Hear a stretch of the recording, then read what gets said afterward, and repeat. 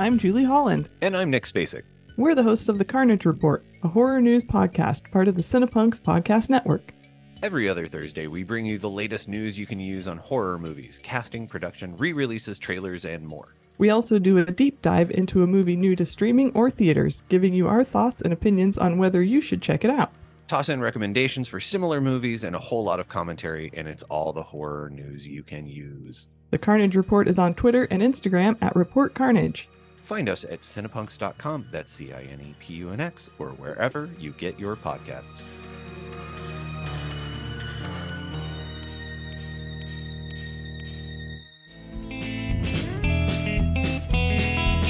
Howdy, folks. My name is Owen Brand. And I'm Katie Cadaver. And we are co-hosts of the VHS Vault podcast, where old is new and cringe is king. We are a podcast dedicated to bringing you old and obscure movies from deep in the vault. That's right. You can listen to us on Spotify, Amazon Music, and on Planet Rage Radio Thursdays at 8 p.m. Central on the Live 365 app. You can also follow us on Instagram, Facebook, and YouTube. And email us at vhsvaultpodcast@gmail.com.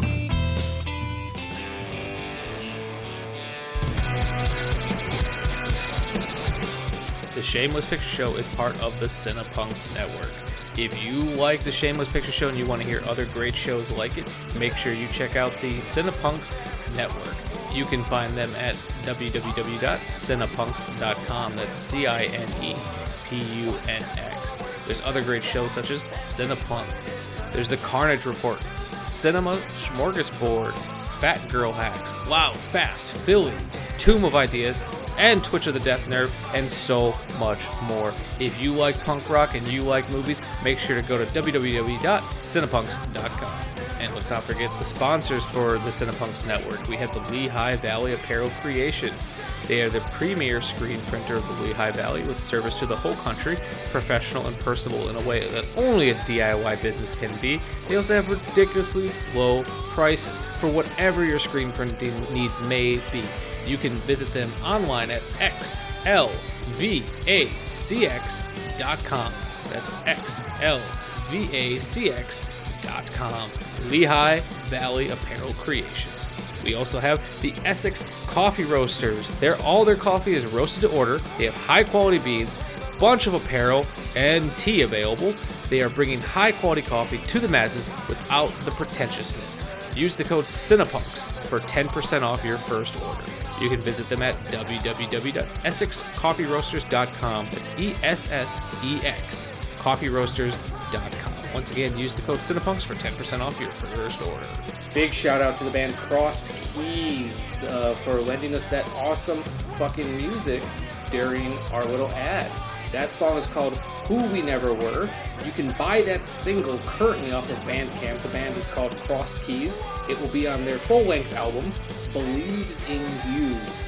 That song was lent to me by Crossed Keys, specifically, I don't know if he goes by Joey Angel or goes by Joshua Alvarez, but I met him as Joshua Alvarez. He's the co-host of Cinepunks, our fucking network, and I told him, I love this song, I want to use it, so that way people don't have to just listen to me talk, and he said, fuck yeah. So please, if you like the song is called Who We Never Were. You can get that on Bandcamp currently. Off of their album Believes in You. You can get the 10-song LP is out. You can actually order it on vinyl right now. So go show them some love. This episode is also brought to you by Severin Films. Severin Films specializes in Blu-rays and Blu-ray collections of some of the best forgotten cinema, horror, foreign, exploitation, and shot-on-video movies with great collectible packaging and each disc jammed with extra features, commentaries, and behind-the-scenes features, including interviews with the cast and crews, and so much more. Keep physical media alive by visiting www.severinfilms.com. That's www.severinfilms.com, and let them know your friend Michael at the Shameless Picture Show sent you.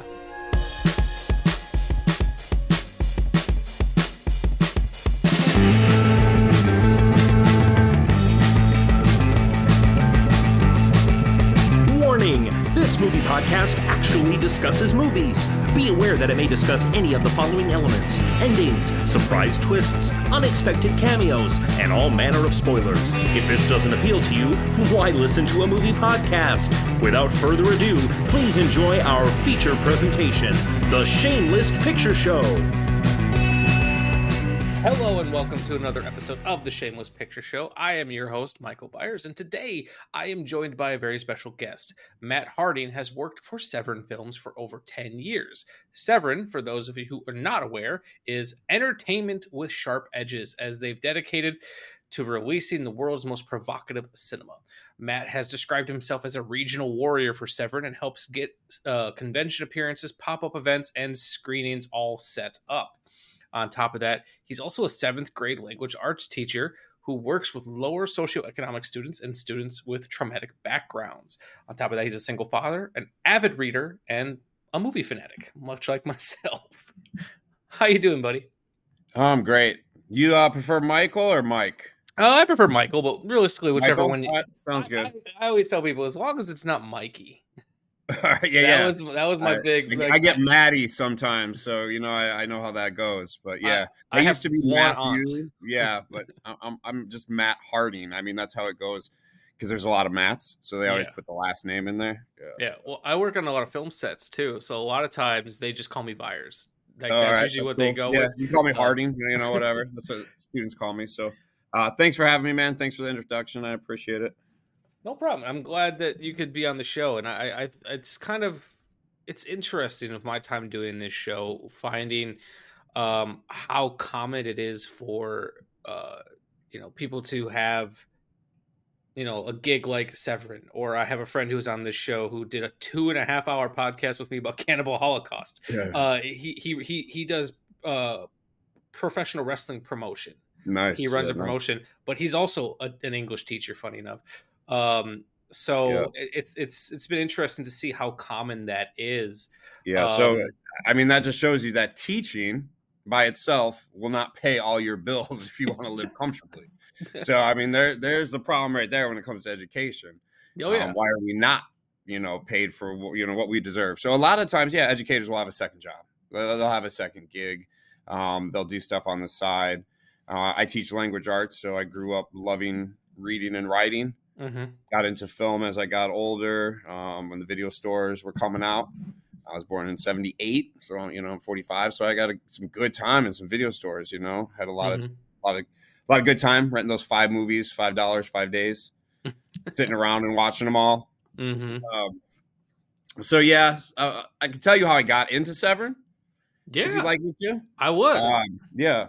So, as you described, Severin is a film distribution company that gets the rights to a lot of forgotten cinema. Their owners back in the day were really, really good friends, Carl and Dave Gregory.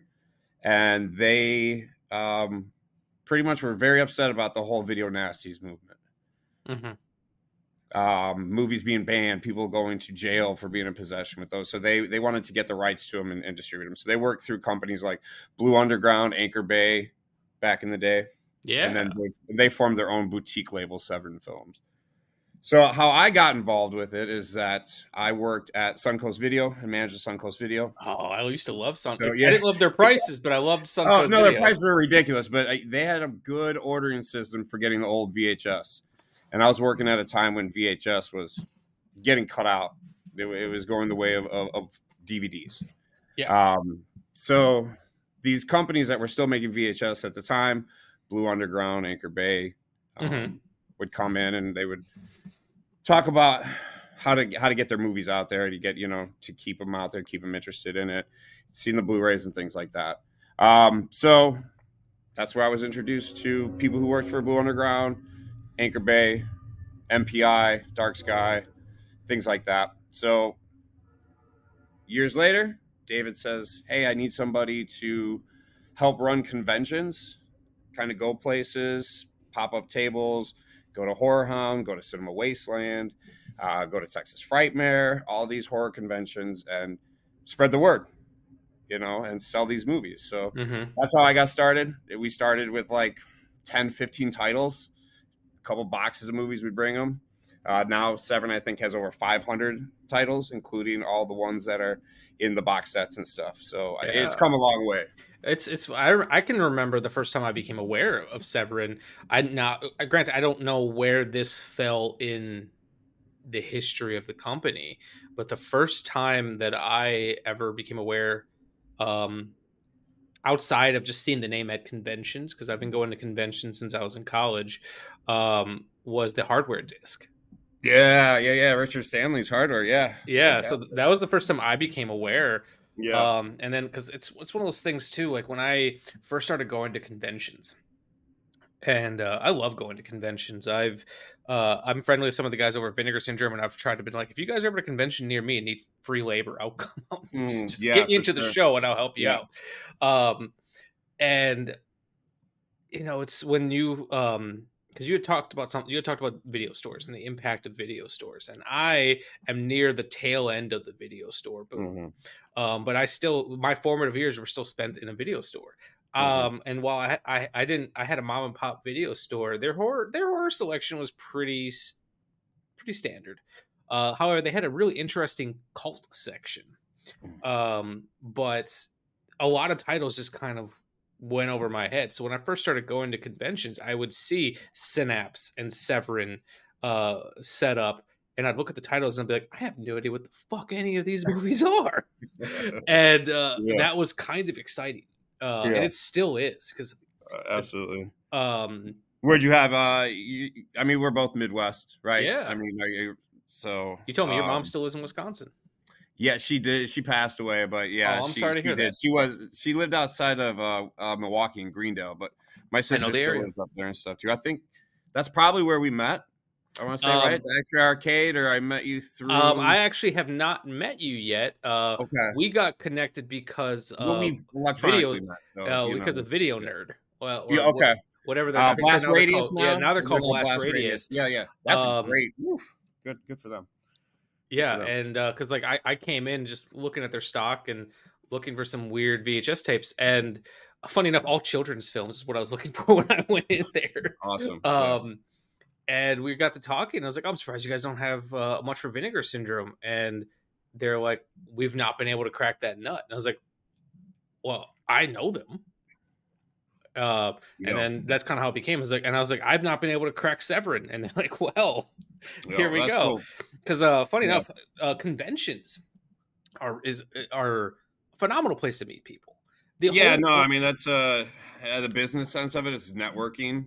Yeah, and then if you have the people sense of it, and the humanity part of it is like people to hang out with, right? Yeah, you're all there for the same obsessions and same love, your same collections, a lot of like-minded people. A lot of people say they feel safe there, conventions, or they have a blast, and yeah, and it is. It's business. You got to go in there. You got to work. You got to sell. Yeah, you got to sell some stuff. You got to talk about what the movie's about. Where it comes from. A lot of people don't know Severin as a boutique label. They're more into Freddy, Jason, Michael Myers, Chucky.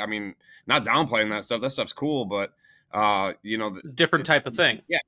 You want something with kind of killer kids in it, hey, I got Kathy's Curse, or I've got something you can check out that was banned. If you had this movie, you could get in trouble for it. There's people who were arrested and went to jail for owning these movies, or checking them out from the video store. There would be no Chucky, there'd be no Child's Play, or there'd be no Freddy Krueger stuff if it wasn't for these movies. So exactly. Sometimes we get a little pretentious when it comes to stuff like that, because I sound like the aging punk rocker, it's sellout stuff, or it's. I get it, man. I went to an art film school, so I'm over here sometimes talking about Stan Brakhage, and people are like, "Who the fuck are you talking about?" Yeah, but conventions have, even for the growth of this show, have been the only reason I ever got to start reviewing discs from companies is because I got ballsy and walked up to someone's table. Yeah. And that's how conventions work with the networking stuff. And then, we have people who have brick and mortar stores now that carry Severin, so it's like you have a little mini video store within a horror theme store. A lot of people go to hang out. There's places like the Horror House in Chicago, Blast Radius, which was Video Nerd Yeah. in Milwaukee. And they're carrying Severn titles, you know, so you can go in there and shop around. I love, just as, you know, as a local to Wisconsin, seeing the Severn name popped up. Like, I've not been able to make it to any of those extra arcade events just because I've one of them I was actually shooting a film, and then something else happened in one of the other ones. But I loved seeing their, you know, that events are being held. That, to me, that's a blast. I mean, that's like there's something very I don't know, very grassroots punk rock about going to a place, setting up a table, selling your stuff, you know, watching a movie that people, you know, maybe never seen or really love and get a kick out of, or, you know, that's cool. I mean, like, if I could do that all the time and travel the world, I would. I kind of do, but I still have to have a second job, you know? Yeah. But getting back to having this type of physical media in stores, people are losing the sense of actually going and looking at stuff and finding stuff and experiencing stuff with all your senses, right? I mean, we get it from the computer. There's virtual there's VR, there's all that stuff, but going and physically grabbing something, looking at it, seeing the artwork, holding the product in your hand and going, man, there's probably a lot of work that went into this, and then learning about all the work that went into something like that. Yeah, like I like to read. We got that feeling when we go into libraries. Yeah, like we get that feeling when we go into libraries, or when we went into our favorite mom and pop video store, or even Blockbuster holds a lot of those memories. A lot of kids don't have that memory. A lot of their memories are through an electronic device instead of experiencing it, you know. And places like Blast Radius are really important, because while I do think we actually are in a new golden age for physical media in terms of the stuff that's being put out, the business model has changed. I can find any movie I want, almost not any movie, but I can find most things I'm looking for somewhere online, and we have great places like Orbit DVD, Diabolic, you know, all the labels selling stuff themselves, what have you. But I do miss that feeling. Like, we had a really cool record store in Milwaukee called Exclusive Company. And they recently just closed their stores. Employees bought a lot of the businesses themselves and kept them open under new names. But for example, there's an Exclusive Company. I could go into an Exclusive Company during their heyday and find the new releases for Criterion, right next to Severin, Vinegar Syndrome, Blue Underground, all intermingling with each other. And I could pick them up and look at them and so on and so forth. And it's definitely something that's missed. And I was even thinking about this today. I know for a lot of people, you know, I'm sure you see a lot of people talking about physical media. Most people, when it comes down to it, care first and foremost about the film and just making sure the film looks good. Even audio is second. Most people don't even have an audio setup outside of a soundbar. But I still really care about all the special features. And I was thinking about that while I was watching through Dracula versus Frankenstein, because I watched everything on this fucking disc. And I was thinking about it. It's like, you look up, if you were to go, I know this is not the greatest source for information, but it is, you know, a starting point. You go to Wikipedia right now, look up Dracula versus Frankenstein. There's a pretty in-depth description of it, but there's not much information. Because of the people who are still around, and because of all the work that David Gregory did for his Al Adamson documentary, the stories behind this film are forever preserved. Absolutely. And this film's history exists because of that. Absolutely. And I think that's an element that people are just not thinking about when it comes to, like, you know, the debate of physical media versus streaming. And I have nothing against streaming. I use it. It's got, but I also have like 2,000 discs. I mean, we have to, there's several employees. I mean, they have to research everything online, and online's easy. You know, it's a lot easier than old fashioned letter writing or emails, waiting for somebody to answer emails, you know, so there's a lot of, who knows who we have to contact. We have to go. We find awesome artwork for the stuff. We find new local artists or upcoming artists to design the packaging, things like that. So the internet's fantastic for that. But honestly, if you want to learn about a movie, you have to watch it. Yeah. Right. Yeah. I mean, you can't go around and just read reviews of it all the time, because you're going to get all the stuff where it says Lon Chaney Jr. was horrible. The lighting was awful. And granted, there is some of that stuff in the original copies that came out, but you have something that was put through with quality control. Yeah. And there's employees who sit there and go through it and look at everything and they check everything out, and then people say a lot of times, man, I remember seeing this movie used to be played on cable all the time, or Creature Feature would have Dracula vs. Frankenstein in the 70s. And it was so black, you couldn't even see the ending scene of anything, right? You couldn't even see it. I got this movie, I went home and I didn't even realize that's what was taking place in those fight scenes because of the lighting was so bad. I mean, it was inadequate at best, you know, but because of technology and going through and treating everything, quality control in it, you can make a very good product, out of something that was even from the source material if it was bad. So, and I try to give, like I said, all the special features on these things a lot of love, because honestly, when I went to school for filmmaking, but it's always kind of been one of my dreams to help produce that stuff. So like I like to make it to still be around. And one of my goals when I started podcasting was one day I want to do to moderate a Blu-ray commentary. So like I want to keep supporting that stuff because I want companies to keep putting that stuff out. Some of the commentary, some people complain sometimes about commentary. There are a lot of people who still will just watch the movie and not watch any special features because they still don't want the whole Wizard of Oz man behind the curtain type thing. They don't want to ruin the magic. But then there's people who is like, I need to know everything about this movie. Yeah, I'm one of those people. If I don't know more about this movie, it's not fair, right? Like we should know more about this. So Severn allows me to be friends with people who worked on this movie. Like Xandor Vorkov plays Dracula, who we talk constantly. We send each other cards on holidays. He came and did a Severn sleepover with us.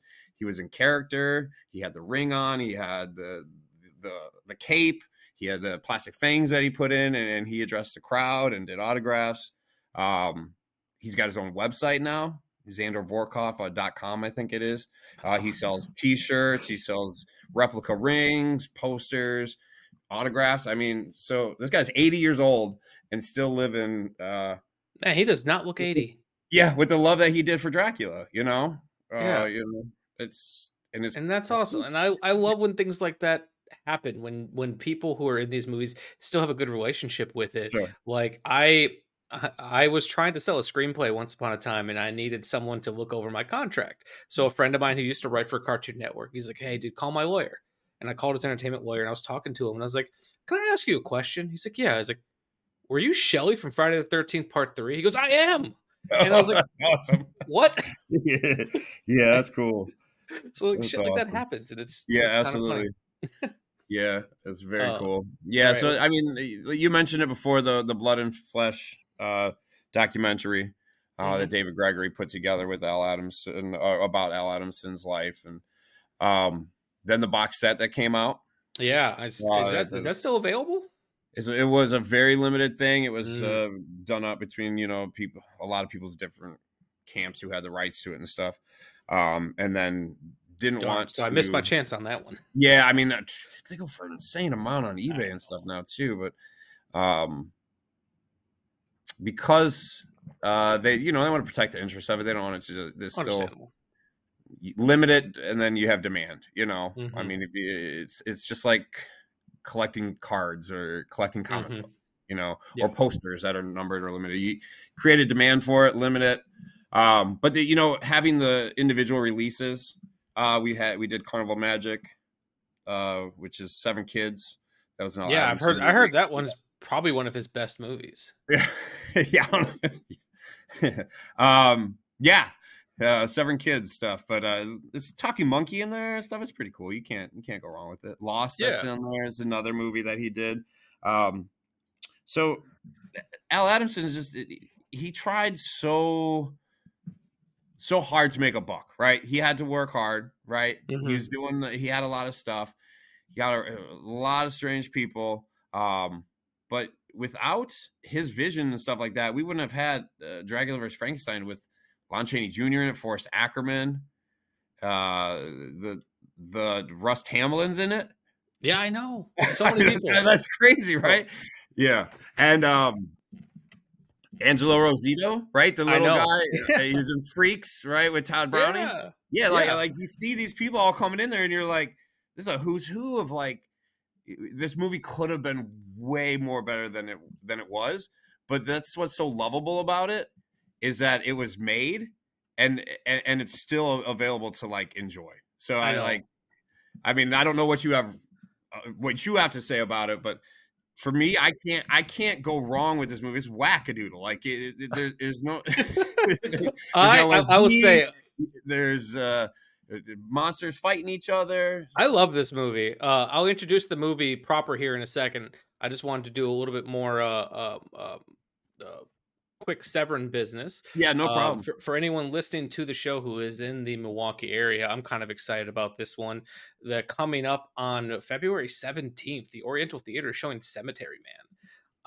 A movie like I went there to go see a different movie, and I saw the fucking Severin logo pop up, and I was like, wait, what's happening here? And it's Cemetery Man is a movie that you're not going to have many opportunities to see on a big screen.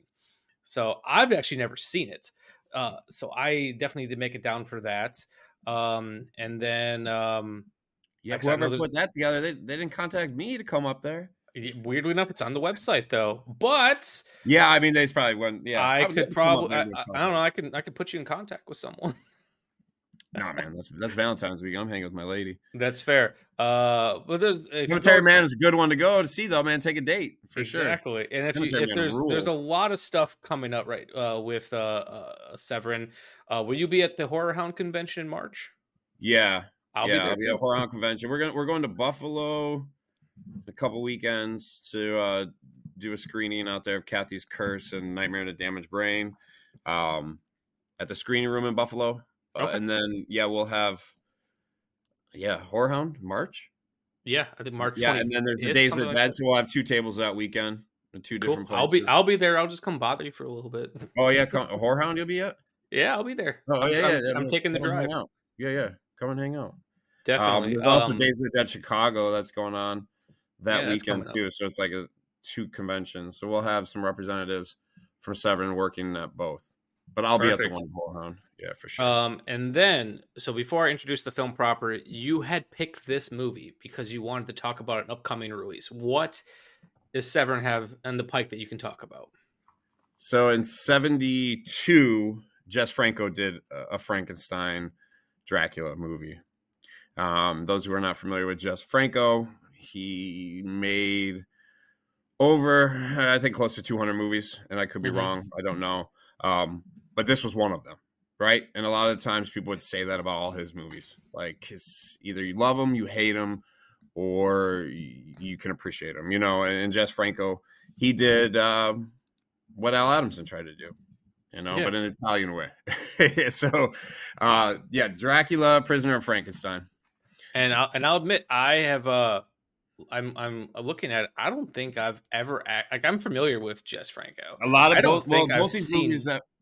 both the movies that we're talking about, the Dracula's phrase. A lot of times they got confused for each other because they would have similar titles. Dracula's Frankenstein, Dracula, Prisoner of Frankenstein. The covers would look similar. It was both of them kind of in fist fights and fisticuffs and things like that. So they would get mistaken for each other, but they're completely different movies. Yeah, like I don't think I've actually ever seen a Jess Franco movie. With him. Vampires Lesbos is real famous. Bloody Moon, Venus and Furs. Yeah. So I'll definitely be picking up that release just because you need to start somewhere. Yeah, absolutely. Yeah, absolutely. I mean, it's a huge, trippy adventure to go on some Jess Franco movies. Like, the world needs to watch more Franco movies. I think I actually have some. They're stylized, they're goofy, they're funny. I mean, I think I actually have some of his later films on VHS that I got in a random box. I'm always looking for a recommendation. But we have an Oscar bait podcast, and I have been trying to get a Franco Mania tour established. We've had a few showings so far. They went down to Kansas City. They show Bloody Moon down there. Band the Sadists, which is a documentary from David Gregory. We were up at X-Ray Arcade. We showed Faceless. We've been like midnight showing in the back room of a bar to show Mansion of the Living Dead. We did a Vampires Lesbos, was sold out at That's the Music awesome. Box Theater in Chicago. So definitely if you can get anything and you want to come to a theater in Wisconsin or something, definitely come up there. I definitely I have some connections to so our local film school UWM. They have a screen. They have a theater. I can see. I can put you in contact with someone. See what we can do. Awesome. Yeah, that'd be cool. So without further ado, I want to introduce the film we'll actually be talking about. So I wrote a little blurb here. So it's just going to be talking for a little bit. So on today's episode of the Shameless Picture Show, we're going to be tackling a movie handpicked by Matt that has been sitting on my shame list since I first learned who Al Addison was back in 2017 when I saw Nurse Sherry. Dracula versus Frankenstein. Judith Fontaine, a talented showgirl, is looking for her lost sister Joni, who disappeared after getting close to a hippie community in California. One of the hippies, Mike, has offered to help her with her investigation, which takes them to a nearby boardwalk amusement park and its creature emporium run by Dr. Dorea. Dorea, who we find out is a descendant of Frankenstein's family, is experimenting on victims who enter into his house of horrors. Oh, and on top of that, Dracula shows up with the intent of making Dr. Dorea create a serum to make him impervious to sunlight. Dracula vs. Frankenstein is, as Severin describes, Al Adamson's ultimate schlock horror epic that manages to bring together hippies, bikers, carnies, mad doctors, axe murderers, acid trips, Oscar nominees J. Carrol Naish and Russ Tamblyn, freak star Angelo Rossiti, famous Monsters editor Forrest J. Ackerman, and Lon Chaney in his final role. Dracula vs. Frankenstein was written by William Pugsley and Samuel M. Sherman, with cinematography by Gary Graver and Paul Glickman, and it also features the final score by Looney Tunes composer William Lava. The film stars J. Carrol Naish, Lon Chaney Jr., Zandor Vorkov, Anthony Isley, Regina Carroll, Jim Davis, and Russ Tamblyn as Rico. From 1971, directed by Al Adamson, this is Dracula versus Frankenstein. They live by night. They hide in the dark and rise from the shadows. They can never feel the warmth of living human blood in their veins. Their bodies are cold and dead. Dracula versus Frankenstein.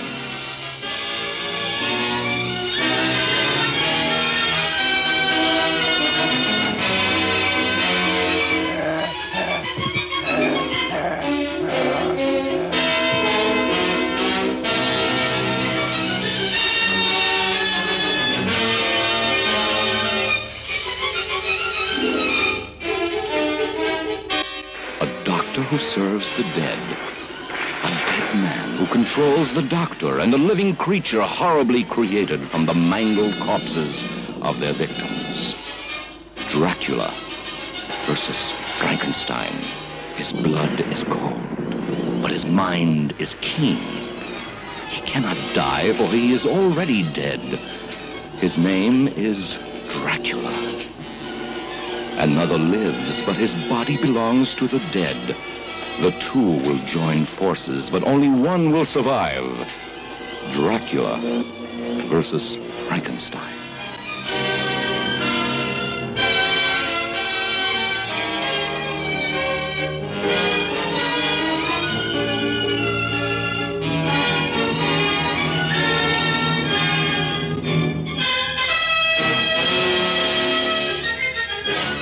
Oakmoor Cemetery is a cold, lifeless place to visit at night.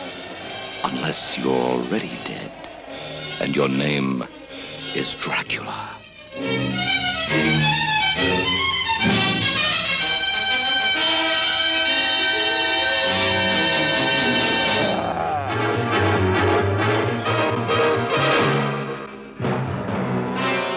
Together, in one film, they meet in a fight of fright.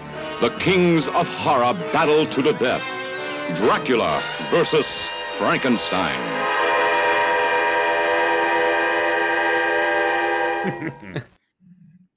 Yeah, you covered it, man. Well, Severin made it a little easy by putting some of that on the back of the box. Covered it, man. I always try to write my own descriptions for these, just a little more fun. I also try to add some historical context, and I'm a cinema nerd when it comes down to it, and I'm a firm believer that anyone who's going to spend their life talking about movies should know the history to some extent. Absolutely. Yeah. No, absolutely. Yeah. You definitely did. You definitely did that. If you watched all the special features and you watched have you seen the documentary? I did watch the documentary, Okay. and I had been. It's one of those things that like I knew I'd wanted to watch that documentary, and for whatever reason, I kept putting it off. Probably because I felt like I hadn't seen enough of Al Adamson's films to really get the most out of it. But I sometimes forget that's the benefit of these documentaries. Yeah, you keep your little list next to you, and you write some stuff down, or you it's put a notepad on your phone. Absolutely. Yeah, it's a great way just to delve into their career and get a nice overview. So yeah, for this, I watched David Gregory's documentary. I watched obviously the film. I watched the special features, which kind of felt like it was footage that probably wasn't used in the documentary. Right. Not a bad thing. I absolutely love that there was a visual essay on here. I love video essays for film, and they're becoming progressively more popular. So that I love. Yeah, it's like you keep horror smart, man. Yeah. Yeah, for sure. And as someone who teaches, language arts, I'm sure that type of stuff really appeals to you, because I feel like, and I don't want to sound like, old man virus complaining about the youth, but I feel like there's a lot of pop culture literacy that's going out the window. And something like this video essay is great at, like, people are going to watch Dracula versus Frankenstein on very surface levels, and there's a lot to enjoy on that surface level. Oh yeah, absolutely. A silent Lon Chaney. There's J. Carrol Nash trying not to lose his fucking teeth throughout the movie. There's bikers. There's a musical number that's actually pretty well done. There's a lot going on, but then to have a film scholar pretty much break down about what's going on beneath the surface, that's just like to treat a movie like Dracula versus Frankenstein like it's a Criterion title. It's the best. Why not? I mean, it was made. Yeah, there was blood, sweat, and tears put into it. Yeah, you had the cover of Famous Monsters of Filmland, right? Yeah, what was it, number 89? Sandor Vorkov is on the cover of Famous Monsters of Filmland. Forrest Ackerman puts out a huge thing for it. Like, this movie should have killed, should have destroyed. It was either in the release of it, the execution of it, or maybe it was just too much, right? So maybe it just didn't go through as popular as it should have been, and it was lost into a cult kind of status where you get to see it on cable, or a drive-in will show it eventually, or you'll get a chance to maybe get a dub copy, or hey, look, I was in the dollar bin, it's on this collection, right? But it's a 10th generation copy, so it looks horrible. Yeah. I've got some of those. Yeah, you can't make out anything, right? Yeah. So to hear people appreciate it, right, and all the work that goes into it, is still a nod to Al Adamson, right? Yeah. So we want to do these movies right. We laugh and joke sometimes about the quality of them, or the backstories, or things like that. But we're passionate about this stuff. Like, we want it to be entertainment for people, and then have that part of their collection, enjoy it, and be part of their collection. Yeah. And I'm a firm believer that, I don't know, I feel like the older I get, even though I spend my life doing critical analysis of films, I feel like I've become less like... You don't hurt yourself, man. Yeah, I've become don't hurt yourself too much. I've become less pretentious about a lot of things. Where half of the time, if I'm just sitting there, like, if there is one good scene, it wasn't a waste of my time. No. Like, I hate when I see online people like, oh, that's 2 hours of my life I'll never get back. It's like, I was gonna waste those 2 hours anyways. Yeah. Might as well waste it. There's a lot more hours that people put into making that movie. Exactly. And maybe it wasn't for your entertainment, but it was for their entertainment. It was for their ideas, their creativity, And then I think people who are creative need to learn to appreciate that about other people, and not be so like judgmental or critical when it comes to stuff like that. I feel like I feel like you're talking to me like I'm one of your students right now. I'm gonna tell them how to analyze the literature that they're supposed to read. Instead, they just sit there and look at me like, "What, dude? We gotta do work? What?" So yeah, no. So that's the power of literature, though, right? I mean, like that's the power. A screenplay is literature. Yeah. Right. The literature in it and making it come alive. You can interpret it, right? So if you're entertained by it in one way and somebody else is not entertained, you can talk about that, right? And connect about stuff like that. Yeah.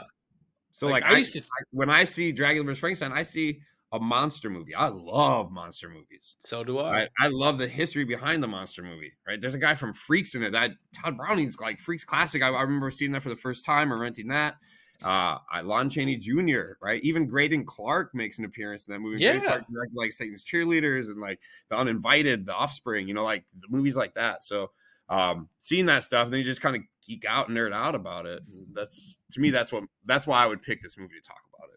Yeah, like and all those elements does this for people.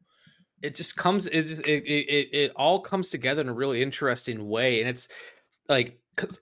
Don't get me wrong. There's blood in it, and there's blood too. I mean, like, I've seen some truly bad movies that I absolutely love. Like, for example, Ted v. Michaels. I love The Corpse Grinders. It is not a very well movie, but I love it. This movie is kind of interesting, and I say this with love because I really did enjoy this movie. Corpse Grinder with the scene where the body parts are coming out, and it looks just like cat food. Coming out. Exactly. Yeah, Corpse Grinder.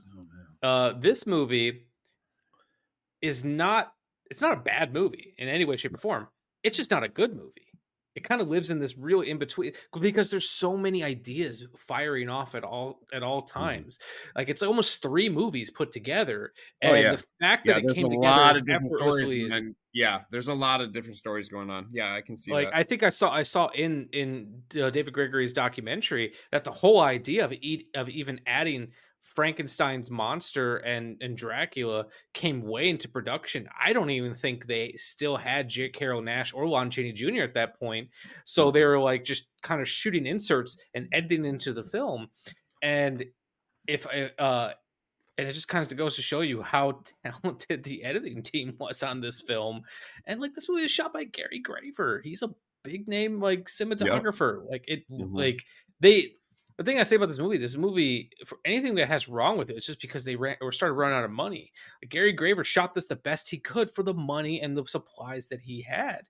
And like if you look at the editing team, like I was talking about how solid the editing team was on this film. I had the credits pulled up, and one of the they had 2 editors, had Irwin Cadden and John Winfield, and they both John Winfield edited Born Losers. The Billy Jack movie. So it's got talent behind it. So when did you first see this movie? I know that so we had a video store. We were lucky to have in the small town area here outside of Chicago in the suburbs, mom and pop stores. So Randall Video was on a video store. And they had Rambo as in John Rambo? No, Randall. Oh, Randall. Randall, yeah. So the first one was on Randall Road. Oh, okay, that makes way more sense. Rambo would be awesome. Let's make a video store right now called Rambo. Kick ass. I'm into it. Yeah, they had a fantastic horror section. And I was dating the daughter of the manager. So I would just say, I'd go through Fangoria and I would find stuff that was in all these little magazines and zines. And I would say, these are movies that I need to see. So that he'd order them, and he'd be like, Matt, I'm paying $89, or she would say, I'm paying $89.95 for this movie. Like, we got to rent it at least 90 times to make that money back. And I'll say, oh, it'll be all right. It'll be okay. Dracula vs. Frankenstein was one of them that I had them order.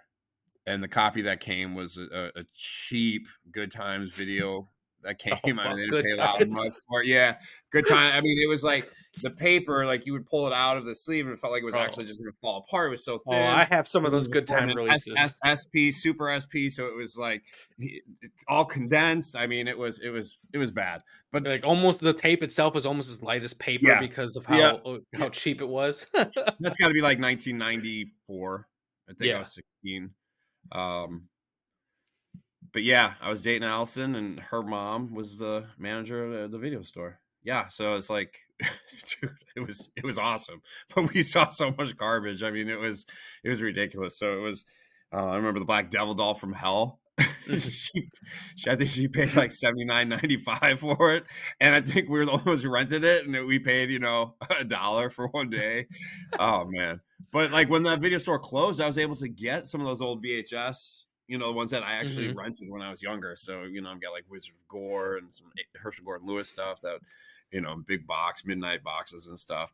But I'm not much of a VHS collector anymore, but that was definitely the start of it, And then when they went and would sell previously viewed tapes and you're able to get it and things like that, you had your own collection, right? you could put them on shelves and look at them. And things like that. And we used to always look at the cover art of it because the cover art was fantastic. I mean, whoever did that stuff, I mean, it's just like cartoony. It looks fun. And then you see the movie, and then the quality of that with the movie was like, well, dude, at the end there, I think Frankenstein with his mashed potato looking face was getting destroyed by that mask was rough. by Dracula. Like, I think that's what's happening. Is his arm cut? I don't know. Like, he's got the ring. Who's got the? I think I can see it. So that was my first introduction to it. And then, of course, when, working for Severn and talking about like, hey, let's put together an Al Adamson collection that looks like an Alfred Hitchcock collection that people would have on their shelves, and take it down and have packed with movies, 20-something movies, all this extra stuff. And then that came through again, and him interviewing all the people and talking to all the people and getting together in Los Angeles and hanging out together and stuff like that. Then I revisited it again and was like, wow, yeah, that's right. This is it.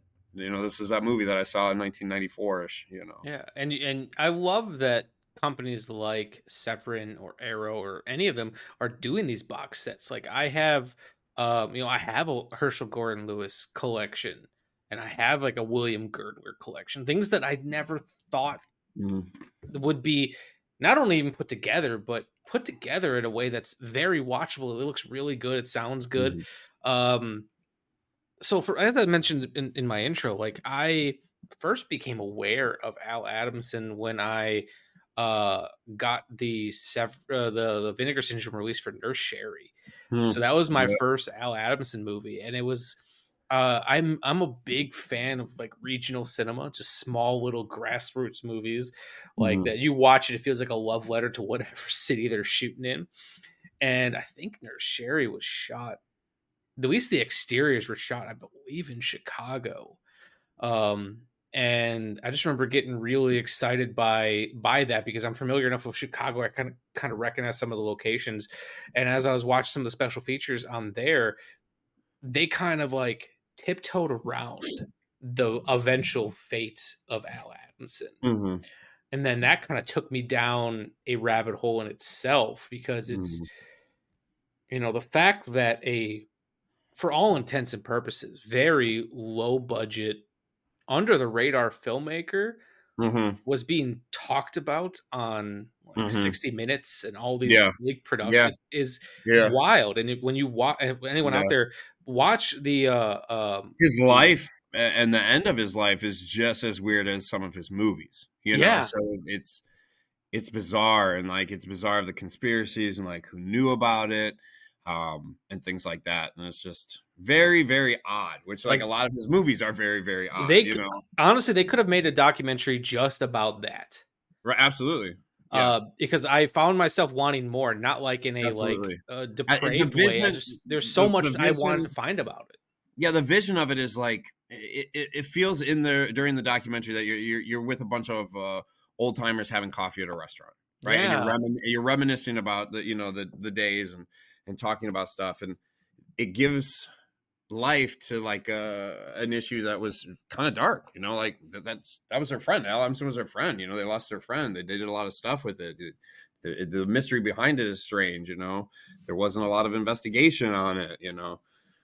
So, and then it's you can go down a rabbit hole of there's conspiracy theories about it, like people thinking that the handyman didn't do it. It's like, I don't know. I think the guy who's doing his best to look like Al Adamson probably fucking did it. But then there's still people out there who think it has something to do with aliens because he was making a documentary. So it's just really interesting. It is bizarre. It is bizarre. And I think that adds to his persona, you know, the love that people have for artists and you know, things like that, is that they like to know about their lives, you know, and if their life was strange or if it was just as weird as, and the fact that he made a lot of movies through a lot of different genres. Yeah, he did. And his genre spanned all the way from family movies to blaxploitation, Black Samurai, you know, to straight up horror movies. I think he did some westerns in there too. Horror, you know, which all the things are almost exactly the same as the movies that came before, using bits and pieces of it. Satan Sadists, I mean, biker movies. So he did a lot, and spanned his genre for sure. Spanned all genres for sure. Yeah, and it was a very interesting feeling going from David Gregory's documentary then to watching the movie, because did you watch Dracula versus Frankenstein right after the documentary? Pretty much, yeah, like maybe a day afterwards. So I let that kind of soak in a little bit, and then you didn't watch the Female Bunch, the one that was on the Blood and Flesh documentary. Oh, I rented Blood and okay. I rented it off like Apple TV so I could watch it. I don't have the disc for it yet. Well, Michael. Well, I'll be picking it up sometime soon because I'm gonna want to rewatch that. Plus, that's I imagine got the Female Bunch on it. So if you're gonna get into more Al Adamson movies, you're gonna have to definitely. And I imagine there's like I love watching all the like extended interviews that were cut out. So I'm sure there's some of that, because I've watched quite a few of David Gregory's documentaries at this point. But it was interesting to go from the documentary then to the movie, and after seeing all these people, like you said, just feel like a bunch of old timers sitting around having coffee with each other, reminiscing. Then to see them in the movie together, I love when filmmakers kind of have their ensemble of people they keep pulling back from, because it just feels like friends hanging out making a movie. And then the couple times that Al Adamson did have a cameo in the movie, and it wasn't even like a cameo like winking at the camera like Alfred Hitchcock. It's like they just needed someone to sit there and he was available. He was an extra in his own film, like literally an extra. It was not it's not like Alfred Hitchcock, you know.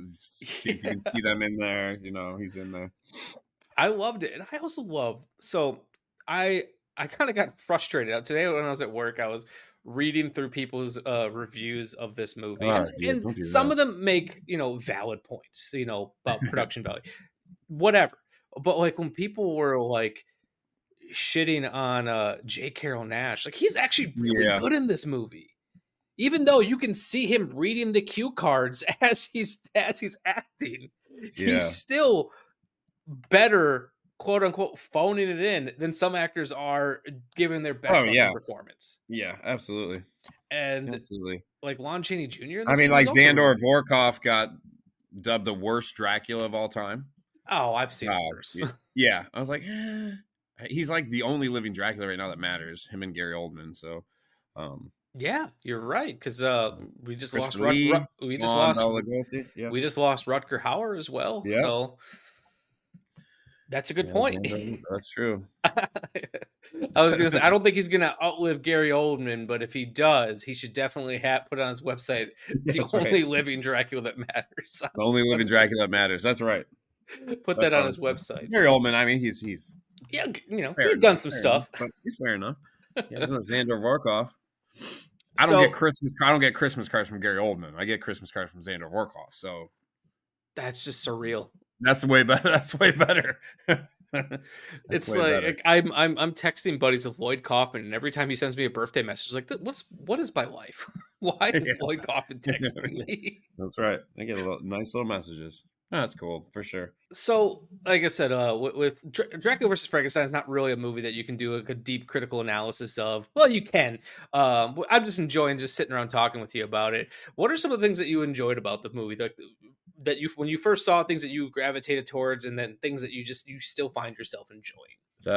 Big fan of Universal Monsters. Mhm. Just big fan. I loved Universal Monsters since I was a kid. Watching old Dracula with my dad. Watching Wolfman. Trying to think and he would tell stories about when he was younger. He was a kid in the 50s, going down to, pay a dime to go see these movies, watching them and stuff like that. So the formative years definitely got into monsters. So what I love about this is two of the best monsters going at it, right? And if it goes against your expectation versus reality, oh well, right? Oh well, you still have Frankenstein versus Dracula. Yeah, and the end you of also the day, have trippy story involving LSD. You have some trippy stories like all of a sudden here's the guy from Freaks running around, right? And where was he before? And now he's here. Yeah. Or like Russ Tamblyn Russ hanging out. And just look like a hippie. He wore the gargantuas, like West Side Story. Oh, now he's here. And then it's interesting. You watch Russ Tamblyn in Al Adamson's movies, and then watch Russ Tamblyn in Twin Peaks. I'm like, oh shit, he's just channeling what he was doing on Al Adamson pictures. It's like, if anything, you watch Twin Peaks, it feels like a big budget Al Adamson production. Right. That's a good thing. I didn't think of it that way, but that is, they're mind fucks, right? A lot of David Lynch stuff, same way, beyond Twin Peaks, even his movies, same kind of way. I remember there was magazines for Twin Peaks wrapped in plastic of all just literary critiques of what's going on and what this means and what that means. And we could do that with Al Adamson. Would you want to? Probably not. I mean, because then you get into his life, and then is it mimicking his life, or is it art's sake, things like that, right? And you start talking about other stuff that's almost too pretentious for an Al Adamson movie. Yeah. I feel like if Al Adamson would read some of those, I feel like Al Adamson, if he would watch the video essay on this disc, he would just scoff at it. Oh yeah. And the reason so as a filmmaker myself, there's a lot that I look at with these low budget guys, and I can still learn from. When you're working your ass off to get a shot right, and sometimes you just gotta feel like, sometimes you gotta leave well enough alone and just move the fuck on. Right. I think you can afford more than one take occasionally, but sometimes you just gotta take the Al Adamson approach. Be like, I don't think it's gonna get any better. Just move on and let's get something else. And it's I enjoy that. Yeah, I enjoy that filmmaking. We like to make many movies back in the day with camcorders and stuff like that, and gorilla suits and fake blood. Things like that. There's something fun when you kind of hang out with your friends and you do stuff and you're creative and you come up with some stuff. So definitely rubber suit monsters definitely have a place in horror for sure. But then separate, we sell real nice Italian movies that are stylized and fantastic. So we definitely have a whole bunch of different genre crossing stuff. Severed put out Overboard. You guys will put out anything.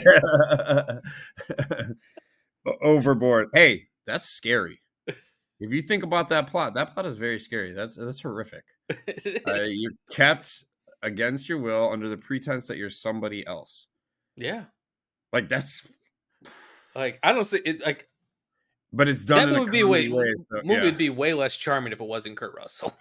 Yeah, if it wasn't Kurt Russell, Goldie Hawn, for sure. You put Lon Chaney Jr. in the Kurt Russell role, it's a completely different fucking movie. Oh man, what's with Lon Chaney in this movie? Yes, yeah. Don't talk anymore. Don't talk. Yeah, I want to see the Al Adamson version of Overboard. Oh yeah, that would be great. That would be great. Just do an Al Adamson remake of Overboard. Yeah, that would. No, I honestly loved this movie. Overboard, man. Oh man. I honestly loved this movie, and I do. I was just checking. I do believe this is still available on the Severin website. So, like, Yeah. what I'm going to say is, like, my show, we don't just exclusively do horror. We do anything, pretty much whatever I'm feeling. Like, I'm going to be doing the Ballad of Little Joe coming up, a movie that was nominated for a bunch of Independent Spirit Awards back in the 90s. Just did Killer Clowns from Outer Space. I'm going to be doing some a Susan Seidelman film. Like, pretty much whatever I'm feeling is what we talk about. But I love when I get opportunities to check out stuff like this. And I'm like, I don't have the biggest reach, but I'm just hoping that if anything, people go to the Severin website and take a fucking chance on Dracula versus Frankenstein, especially because it comes with Brain of Blood as well. You get 2 Al Adamson films for the price of Xander one. Workoff is also in Brain of Blood, so you get 2 Al Adamson movies and a nice slip cover and all that. Yeah, and this is like, I have it here with me. The slip cover itself is just really nice quality. This is a personal goofy thing that I love. Did you guys use the black cases? Yeah. I still have a lot of the blue cases. We had blue when we first started out, but and then we sell replacement discs because some people are, we're collectors, so we're OCD about our stuff and can't have blue mixed with the black. So yeah, the black ones are awesome. And then you got, but now we have a lot of 4K, right? So we have to make sure they're labeled with 4K and UHD stuff. So, which is, it's not a problem to have, and it's not a bad problem, but first world problems.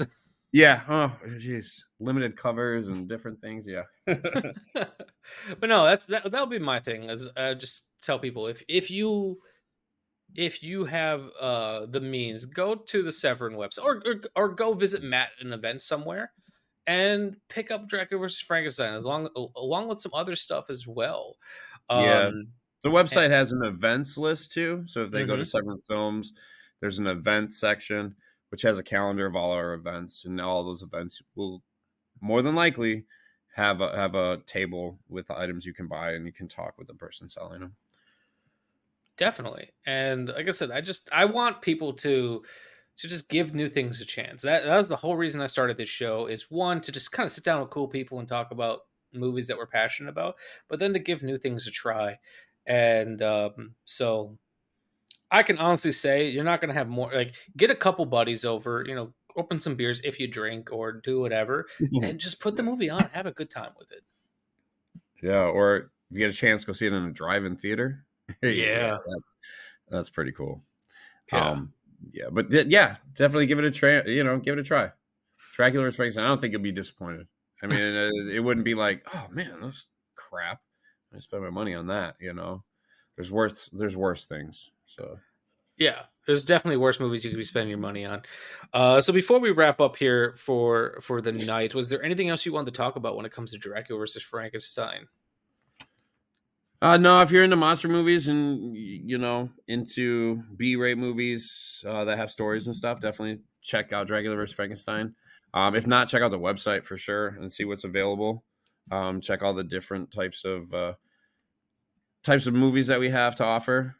As mentioned, some of David Gregory's documentaries available. I'll be buying the Al Adamson one here probably shortly. Yeah, if you're interested in anything like filmmaking where it goes wrong, there's Richard Stanley's Island of Dr. Moreau fiasco. That's a great documentary. Yeah, and there's stuff on anthology horror that he's done, and all the special features and stuff are usually produced and directed by him. So really check that out too. Or if you're into folk horror, we have a great box set in folk horror. Yeah. That's actually one that I want to pick up as well. And then, like, ultimately, when it comes down to it as well, like, I'm an AV nerd when at the end of the day, and I can honestly say, like, I've seen screen rips of what this movie looked like on VHS, and it's stunning what Severin was able to do with this. Yeah. Like, I mean, you can go to YouTube and you could watch it, but why would you want to? I mean, it's going to be third or fourth generation. It's going to be nasty. Yeah, you can't hold YouTube in your hand. Exactly. And like when it comes down to it, like I love the look of this film. It's got a very noticeable film grain to it. So I appreciate that Severn's not, scrubbing that stuff out like some other companies do. It's in my all-time favorite aspect ratio of 1.66 to 1. It's got the black levels are really nice, but there's no black crush to it. It's got a really nice sounding DTS HD Master mono soundtrack to it. And all like I also just love films made at this time. Like the film stock that Gary Graver shot this movie on, the deluxe color film stock, it just has a very particular look. Because deluxe film stocks were cheaper film stocks. So a lot of these productions were using them. And the way that it reproduces color is just stunning. Yeah, absolutely. You hit it right on the head, man. There's that early 70s. Cheaper film, make it quicker. You don't have a huge studio to do Technicolor for, and Universal type stuff is not backing you up. That ending sequence alone is testament to pick this up, because the fact that it is not just pure black, like you can actually see. You ever compare that with an earlier copy? Oh, I went and checked it out on YouTube, and it's unwatchable. Yeah. You hear some grunts and noises, but yeah. So sure. I highly recommend it. All right, Matt, before I let you go, anything else with Severin that you want to tell people about? I know you mentioned the Jess Franco set that's coming out. Anything on the horizon for releases that you're excited about? I am very, very excited for the Bruce Lee type stuff, the clones of Bruce Lee. It's a whole different genre that doesn't get enough love. There's a great documentary, especially Bruce Lee exploitation stuff. Yeah, there's a great documentary on the Criterion Bruce Lee collection about that. Yeah, so David's working on the clones of Bruce Lee stuff right now. That's going to be coming out, and we'll hopefully have a lot of kung fu titles coming. So I'm excited about that. So I can karate chop the air every time I sell one. I think I'll be pretty badass. Maybe kick. No, man, I'm just excited that I get a chance to do this and share my obsessions with people. So just check out the website, severnfilms.com. There's a whole event section. Most of the stuff in the Midwest or even further I'll be at. So come say hi, hang out, talk movies. Perfect. And once again, Matt, I really appreciate you coming on the show. So this was a lot of fun for me. I don't really get a chance to talk with people who are involved with these labels as much as I would like to. And I think it's a really interesting side of the business. And like I said, companies like Severin, Arrow, Vinegar Syndrome, Screen Factory, whoever, they're all helping preserve the history of film. Yeah. Because you're not just putting stuff out on disc, you're cleaning it up in a way. Yeah, that's a good way. That's a good way to look at it too. It's preservation. It's keeping something tangible. Having that feel of it, for sure. So you hit it right on the head when you talk like that. So perfect. Thank you very much for hanging out with me tonight. Yeah, thanks for having me, Michael. This was fun. Of course, this was fun. The Shameless Picture Show is recorded in Milwaukee, Wisconsin and Easton, Maryland, and is hosted and produced by Nick Richards and Michael Vyers. Today's episode was edited by Michael Vyers. Our opening theme music was written especially for us by The Directionals, with narration by Zach McLean. The end credit music you're enjoying at the moment was generously provided by my friends in the band 10 Speed. The Shameless graphic design is masterfully done by Amanda Vyers. An extra special thank you to all of our Patreon supporters and to our generous sponsors. We are on Spotify, Stitcher Radio, iTunes, Google Play, and Libsyn. You can find links for all these amazing people in the description below.